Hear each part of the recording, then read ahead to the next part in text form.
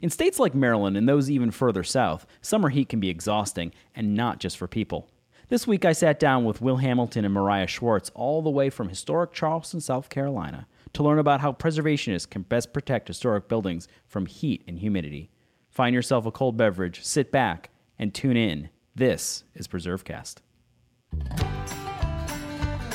From Preservation Maryland Studios in the historic Podcast District of Baltimore, this is PreserveCast. Oh, my Maryland, oh, you're carrying my heart on your sleeve.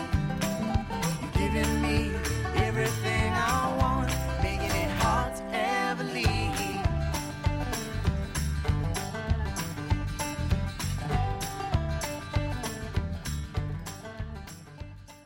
This is Nick Redding, and you're listening to PreserveCast. Today, we are joined by Will Hamilton and Mariah Schwartz, and they are coming to us from historic Charleston, South Carolina, and we're going to be talking all about the work of the Historic Charleston Foundation and how to preserve and protect historic structures in a tropical, humid climate down in the Deep South.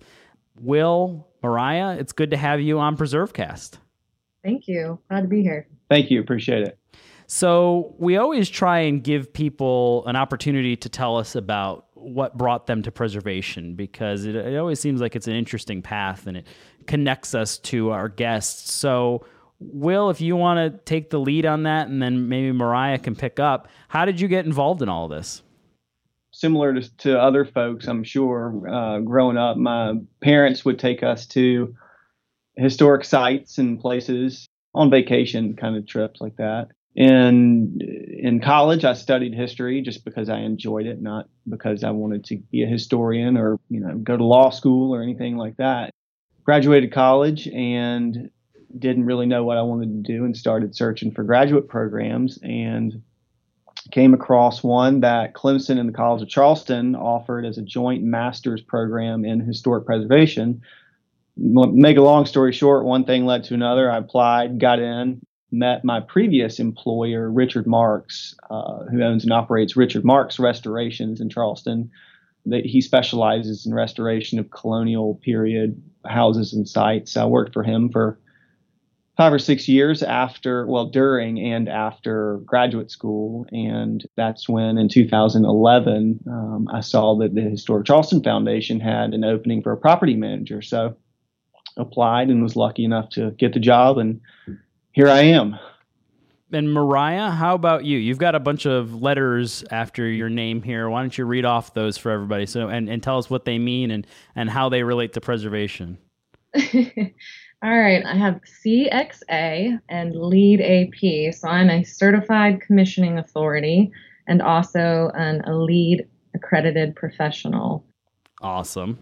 Yeah. So for the LEED qualification, we do LEED administrative work and consulting for, I'm sure you might be familiar with the USGBC, that's the United States Green Building Council, their LEED certification program for buildings, the high performance building rating system. Right. So we can help buildings, whether they're existing or new, some historic, to become LEED certified. And then the commissioning authority certification, basically, that qualifies me as a professional to go into buildings and help the energy using systems, so the HVAC, lighting, domestic hot water systems like that, get started up and make sure they're designed, operated, and functioning as intended for the owner. So how'd you get into all of this? So sort of like Will, I did a lot of going to historic sites and national parks and state parks as a child and on vacation with my family. So I think that sort of instilled the interest in me from an early age, whether I knew it or not. I went to college at the University of Florida and graduated in their building construction program. So right after my undergraduate degree, I was employed with a large construction company down in Florida doing healthcare construction. And after about 4 years or so, I thought to myself, this isn't really what I want to do for the rest of my life. And I always kind of was drawn to the historic older buildings in construction and just as an interest in life and just walking around cities and things and appreciating older cities and historic buildings. So I started thinking, well, what could I do as a graduate degree? And then I discovered that there were master's programs in historic preservation all over the country. And I visited a few and actually got accepted to the same program that Will was accepted into, the Clemson University and College of Charleston joint program. And I was a few years after you, Will, so we weren't there at the same time. And then after I graduated from that program, I got a job with Whole Building Systems, which is where I still work. How I got my job was my thesis work during the program, and my thesis was about the Aiken-Rhett House, which we're going to talk about today. And it was basically, it's got a long title, so I won't read it all out to you, but basically finding the most appropriate climate control system for the Aiken-Rhett House. Well, I'm sort of showing my true colors here.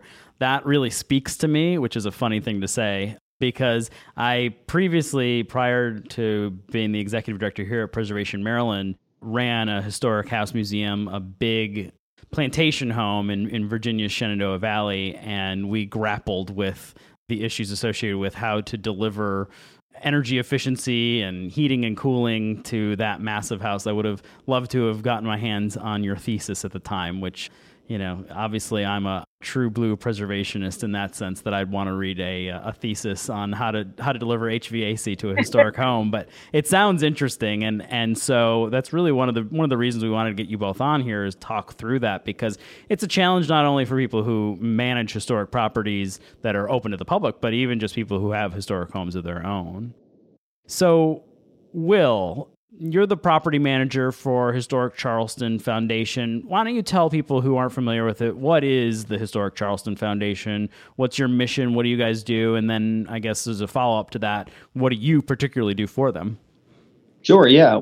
The Historic Charleston Foundation is a nonprofit that was established in 1947 to preserve and protect the historical, architectural, and material culture that make up Charleston's rich and irreplaceable heritage. And currently, we're sort of working on that because we've gotten into some environmental conservation issues and planning efforts. So that will probably be tweaked here in the next year or so, but that's basically it currently.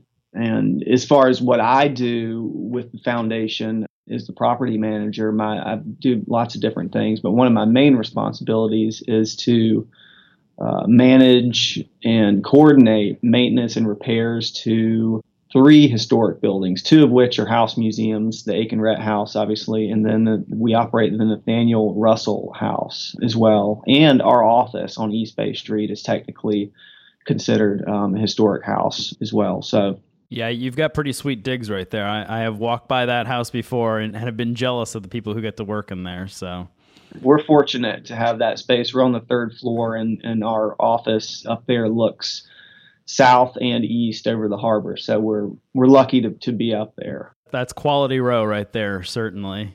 So that's a big job, I would take it. I mean, you must be doing tens of thousands of dollars worth of projects every year on these buildings just to kind of keep them in good shape. Is that a fair assumption? Yeah, you're exactly right. I tell people that it's job security for me. Just with Aiken-Rhett, we do a ton of work. And it involves everybody. I mean, it's not just our preservation department. We've got a philanthropy department, finance, obviously, marketing to help us with it. We're fortunate again to have a strong donor base. So we get a lot of money donated for specific projects. We've worked with various groups to get grants to do stuff. And then, I have to establish a budget. So I go out and we'll get bids from architects and contractors and craftsmen that are specialists with particular things like masonry repair and carpentry and things like that. So yeah, I mean, it's a full-time job plus more at the Aiken-Rhett. Now, Mariah, I don't know if you would be the one to toss this question to, or maybe Will, but does one of you want to give us sort of the background on Aiken-Rhett House? I mean, sort of the details and the specifics, what the history of the structure is and what it looks like today? Sure, yeah. I can try, and then Mariah will I'll jump interject in. if I need to. Yeah. Okay. The Aiken-Rhett was built circa 1820. It stayed in the family for around, I think, over 140 years. Mm-hmm. And the Charleston Museum purchased the property, I should say, in 1975. And then in 1995, we acquired it. We purchased the property to turn it into a house museum. And we, since 1995, have practiced sort of a preserved as found preservation philosophy there, where we implement currently, I mean, now we're talking new age technology and that sort of thing to keep it stabilized and in kind of a conserved state. So we like to think of it as kind of a lab of sorts to use new methods and technologies. So let me ask you this. I mean, you're describing obviously not restoration and perhaps not even rehabilitation, but just sort of keeping it as it was found. Is this, for those who are familiar with like Drayton Hall, is it kind of on that level, or is it, I mean, if you were to walk into the structure, what would you see? Would you see a furnished space, or what could visitors expect to see? It is comparable to Drayton Hall. I don't think Drayton Hall it's not furnished, but we do have period furniture that has been installed inside the house and in outbuildings as well. I'll just say, to add a little bit more to the description of the house, it's a Charleston double house that was finished in 1820, as Will said. But over time, the family added on to the house because they were wealthy plantation owners. So it's a 3-story house over a full basement, and then they added an east wing that had a very elaborate dining room in it, and then they also added an art gallery in 1858 to house the family's art collection because they traveled the world and collected pieces from all over. You know, when you come across this house, it's a very impressive house. The outside of it is this yellow ochre color, and it's got bright green, hunter green shutters, which I guess is Charleston green, right, Will? Yeah, sort of. And it's got these huge piazzas that wrap around the front of the house. So it's very magnificent and impressive when you come across it when you're walking down the street. Yeah, it encompasses the entire block that it sits on. There are 2 impressive outbuildings on the north side of the property. One of them is is included in the tour when guests come, but the other one is a stable that's, I guess, the first floor of the stable is part of the tour, but the second floor is not of the stable. So this is you're painting a picture of a pretty significant home. This is no normal historic structure. I mean, this is pretty massive. Most structures we run across here don't have art galleries in them. So, you know, that's pretty impressive. So what are the, maybe this is a question to throw at Mariah first. What are the HVAC challenges here? I mean, to the person who wrote their thesis on this house and the challenges associated with it, I mean, how do you heat and cool something like this? That is a very good question. And first, to kind of hint on what Will was saying, their preservation philosophy is, in fact, preservation and sort of preserve as found, and conservation, and only go in and repair and patch when they need to, when something's detrimental and falling off, like wallpaper falling off the wall or a piece of plaster falling down, things for the safety and health of the building occupants and visitors and things like that. So currently, there's only 2 areas of the house that are heated and cooled. That being, when you first go into the house, the bottom floor, the basement, most of it is heated and cooled, where you have the gift shop, where you buy your tickets for the tours. There's an office space and the docent locker room, we'll say. The docent break room, I guess, is a better term for it. And then the art gallery is heated and cooled, and it's also dehumidified. But the rest of the house isn't. There's only a heating system, and it's just a mild heating system that they use in the winter and in the swing months when you might have cool nights, but then it might warm up really quickly during the day. And that heating system is used to keep the interior surfaces of the house at a warmer temperature, say 60 to 68 degrees is what they run the heating system as, just so that you don't get condensation on the surfaces inside the house. And we can talk about that a little bit more later. Might be getting ahead of myself there. But the difficulty is, with this house that is in the state it is in, historic buildings have much looser building envelopes than modern buildings do. So they have a lot more air infiltration and moisture migration into the building than modern buildings do. And also, since the Aiken Rhett house is in this preservation state, the building envelope is not in, we say, its best condition. There's holes in the plaster walls and things like that. So much more areas and rooms for moisture and air to migrate into the house. Interesting. Not only are we dealing with a pretty significant structure, but we're also dealing with a structure that's in maybe even different shape than what you normally would see when you go to commission a system for a place like this. Mm-hmm. And it's, how do you control the interior environment in a building like this that has the envelope that is in the state it's in? So that's a big question. But then also, if you do want to control the interior environment, what are the best conditions in regards to temperature, relative humidity levels, air quality, things like that, that do a good job in preserving the building and its finishes, but are also somewhat comfortable for the building occupants?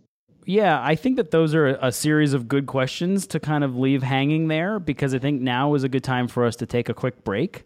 And then when we come back, perhaps we can have you and Will take us through how you answered those questions and what kind of system you came up with, and maybe give some insight to folks who are dealing with similar challenges in their historic property. And so we'll cover that when we come back after this quick break here on PreserveCast.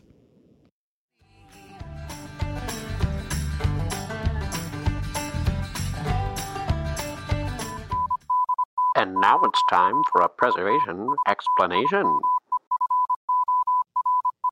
You might have heard Nick ask if Will or Mariah could compare the Aiken-Rhett house to another North Carolina site, Drayton Hall.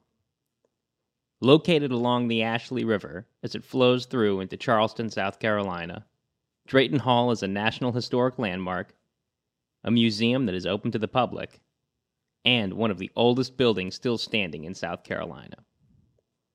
In 1738, John Drayton, the child of wealthy plantation owners Thomas and Ann Drayton, purchased the land that would become Drayton Hall. His planned structure was just barely downriver from his family's estate, now also open to the public as the Magnolia Plantation and Gardens. But as the third son of one of the burgeoning colony's premier families, John suspected he might just not be in a position to inherit the family home, and felt the need to make his own mark on the world. And he certainly did his part to make his new home a showpiece. Drayton Hall is the first known example of Palladian architecture in the United States. This style of architecture is based off of the work of 16th century Venetian architect Andrea Palladio. Influenced by Roman temples, key elements of Palladio's style include a focus on the front facade of the building and always keeping the setting or surrounding landscape of the building in mind during construction. Palladian architecture was at the height of fashion in 18th century Britain, and it was John Drayton's intention to build his plantation home in this style to make an impact with the local South Carolina elite. One contemporary South Carolina Gazette writer described the newly constructed Drayton Hall as a palace and gardens, and there are still some today who consider Drayton Hall an example of an American palace. So I think it worked out pretty well for John. At its height, Drayton Hall was the centerpiece of a plantation empire that managed thousands of slaves and 78,000 acres of land. Today, the main building survives relatively unaltered, having stayed under the care of the Drayton family until it was purchased by the National Trust in 1972. It serves as a museum that acknowledges both the physical beauty of the building as it stands today and the historical reality of the countless African people whose enslavement supported the extravagant lifestyle of John Drayton and his immediate descendants. Of course, there's more out there to learn about the different Drayton family plantations and the depth of the human experience that is memorialized at Drayton Hall. But I don't want to keep you from PreserveCast. Do you have questions? We may have answers. If at any point during this podcast you've thought of a question that you have for us or maybe one of our guests, we'd love to hear about it.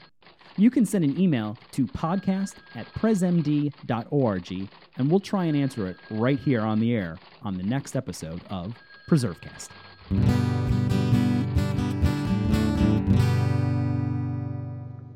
This is Nick Redding. You're listening to PreserveCast. I'm joined by Will Hamilton and Mariah Schwartz, who are talking to me from historic Charleston, South Carolina.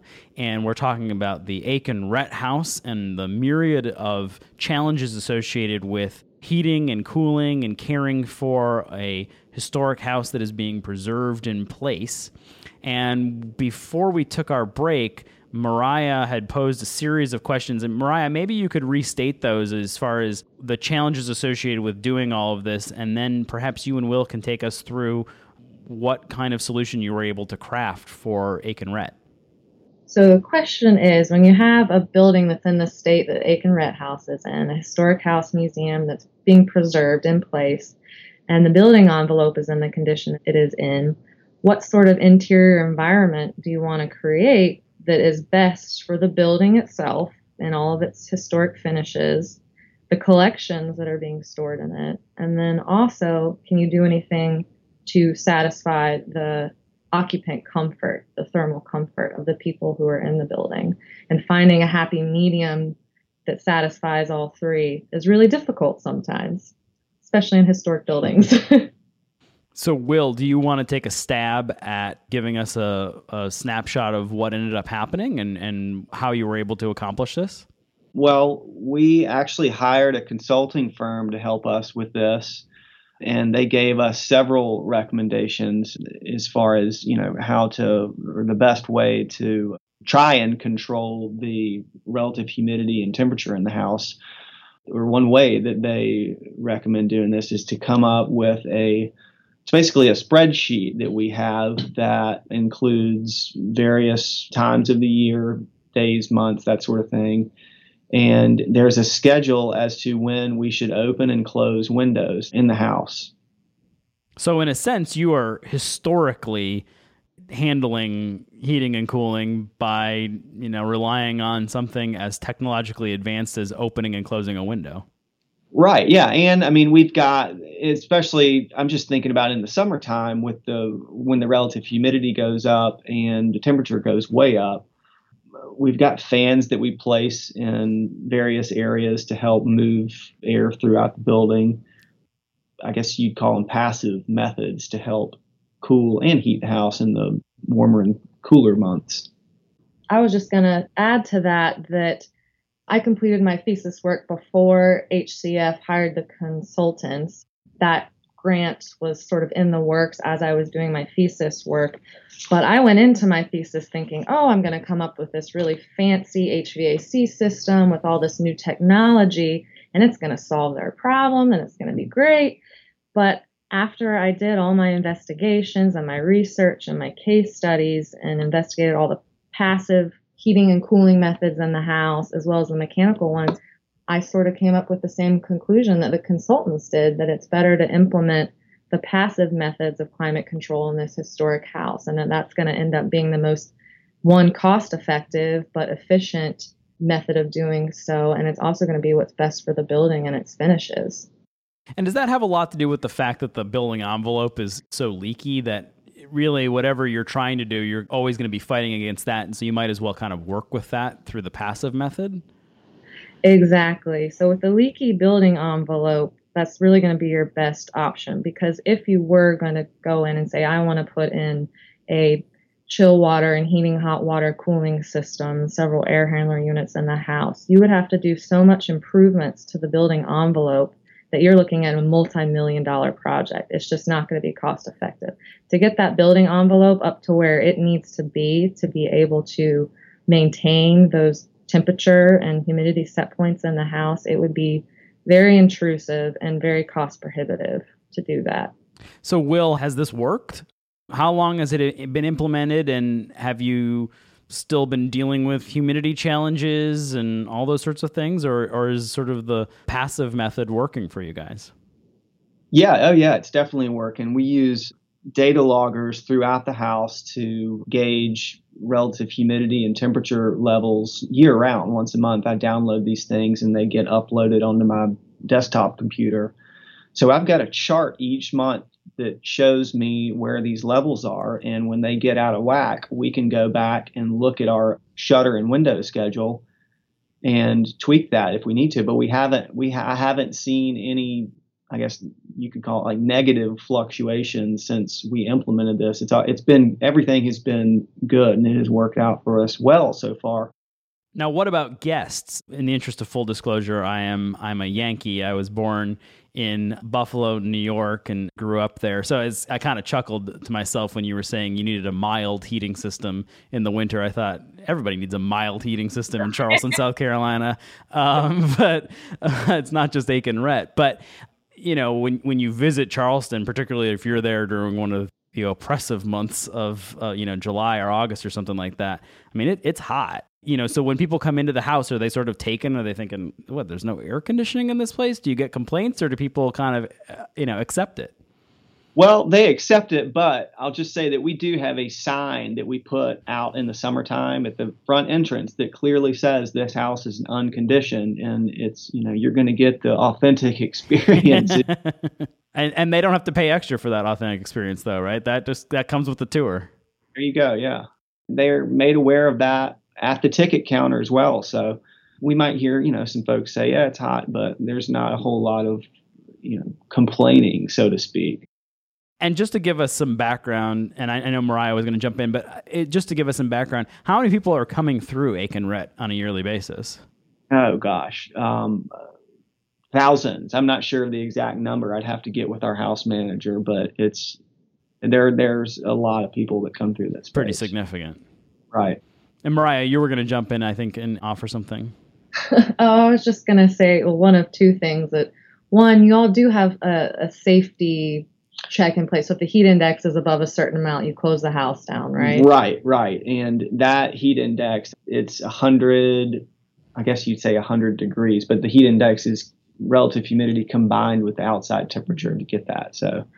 Yep. And then also just sort of on what visitors experience when they come into the house. I know from being there and doing my thesis work and interning at HCF that a lot of people come to the house and think, oh no, this poor house, it's in such decay and they must not be able to take care of it. They don't have, things like that, but they don't understand that that's how the house is being interpreted. Mm-hmm. So it's very interesting to get people's different perceptions once they go there. It's an unconditioned, unrestored historic house museum. Not typically what people expect when they go visit historic house museums. But I find that once people go there versus, a restored house museum like Nathaniel Russell House, which you all own, a lot of people like Aiken Rhett House better.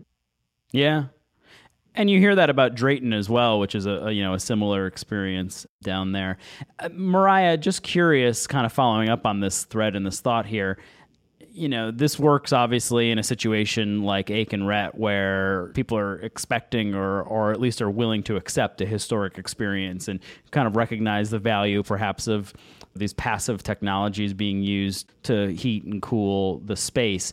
Are you seeing this, though? Is there an embracing of passive technologies outside of a house museum setting like this? Do you try and employ this elsewhere in your work, whether it be with other historic buildings or just non-historic new build sort of things? Or are we seeing more passive? Is there some embracing of that?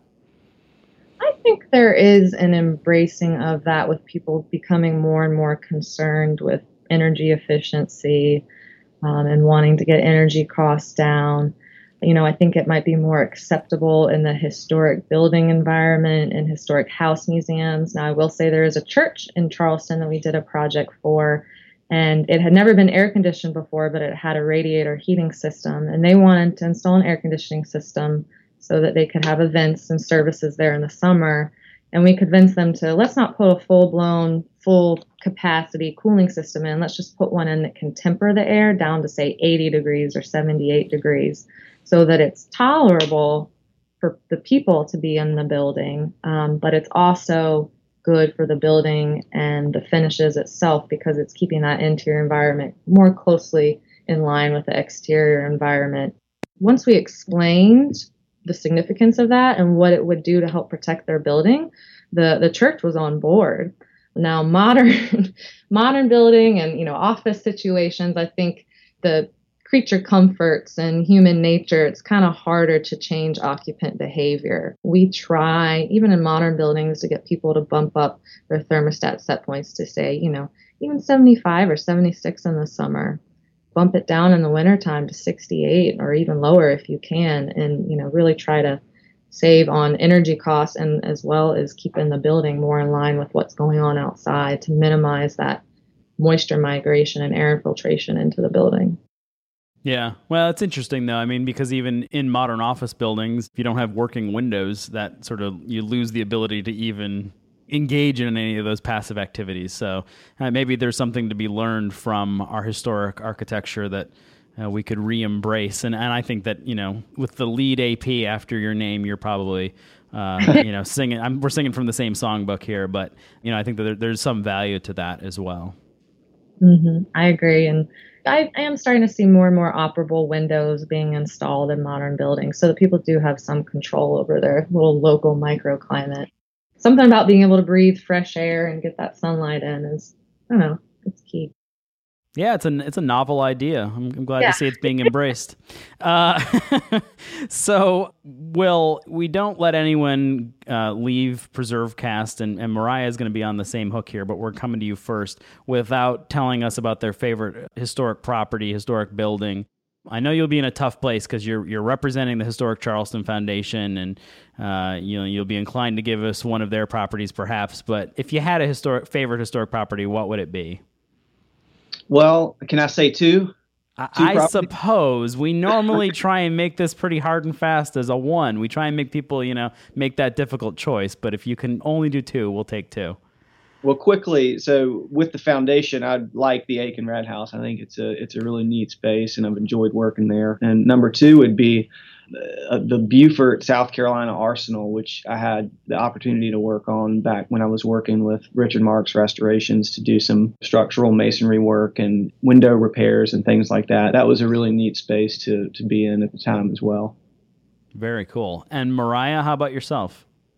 I'm going to have to be the cliche and say the Aiken Rhett House, just because of how much time I spent there and how much work went into my... I'm not to be a stickler, but I'm not sure, and I'm looking over at our producer here, I'm not sure we've ever been in this place before, but I'm not sure we can accept the same house for the... Yeah, I don't think... I'm looking over at the judges and they're saying no. So no, we're going to... Not allowed. I'm sorry, you can't go with the prior one, and so we're going to have to... You've got to have another one. All right, well, then I might be cliche again and say the Nathaniel Russell House. But that is because my company did the project to replace the HVAC system there about 3 years ago, and I have crawled all over that building and underneath that house. So I really appreciate that house for complete opposite reasons, I guess, from the Aiken Rhett House. That is a fully restored historic house museum that is fully heated and cooled, so very different. Well, we will definitely accept that answer, because anyone who crawls around a historic building, that's a good way to fall in love with the building by getting to know its bones. Oh, yeah. So if people wanted to get in touch with either of you, Mariah, maybe you can give us your contact information and how people could reach you at your firm, and then Will, the same for Historic Charleston Foundation. Okay, well, I work for Whole Building Systems, and we have a website, which is wholebuildingsystems.com, and that's WHOLE buildingsystems.com, not HOLE. And you can reach me at my email address. It's mschwartz, MSCHWARTZ, at wholebuildingsystems.com. And then we also have a Facebook page that you can look us up on. Awesome. And Will, how about you? I'm all over the place, but the easiest way is to call the office directly, Historic Charleston Foundation's office at 40 East Bay Street. That number is 843-723-1623, and someone will definitely be able to get in touch with me. And I presume you also have a website. Yep, historiccharlestonfoundation.org. Yeah, and I know you're on Facebook too, because I'm a fan of you guys there. So you guys are you're easy to find. You're all over the place. Facebook, Instagram, all that good stuff. Good. Well, we really appreciate you guys both coming on the show today. I think it's been really interesting to see what's working in terms of how to heat and cool and care for these historic buildings and take them into their third and fourth centuries. We appreciate you coming on, and also appreciate all the good work that you're doing on behalf of historic preservation. And next time we're down in Charleston, we'll be sure to stop in and say hello. Please do. Thank you. Yeah, thank you so much. We appreciate it. You don't need to open a history book to find us. Available online from iTunes and the Google Play Store, as well as our website, presmd.org. This is PreserveCast. This podcast was developed under a grant from the National Center for Preservation Technology and Training, a unit of the National Park Service. Its contents are the sole responsibility of Preservation Maryland and the Maryland Milestones Heritage Area, and do not necessarily represent the official position or policies of the National Park Service or the National Center for Preservation Technology and Training. This week's episode was produced and engineered by Stephen Israel. Our executive producer is Aaron Markovich. Our theme music is performed by the band Pretty Gritty. You can learn more about them at their website, prettygrittymusic.com, on Facebook or on Twitter at PG_prettygritty. To learn more about Preservation Maryland or this week's guest, visit preservationmaryland.org. While there, you can check out our blog and learn about what's current in historic preservation. We're also on Facebook, Instagram, Flickr, and Twitter at PreservationMD. And of course, a very special thank you to our listeners. Keep preserving.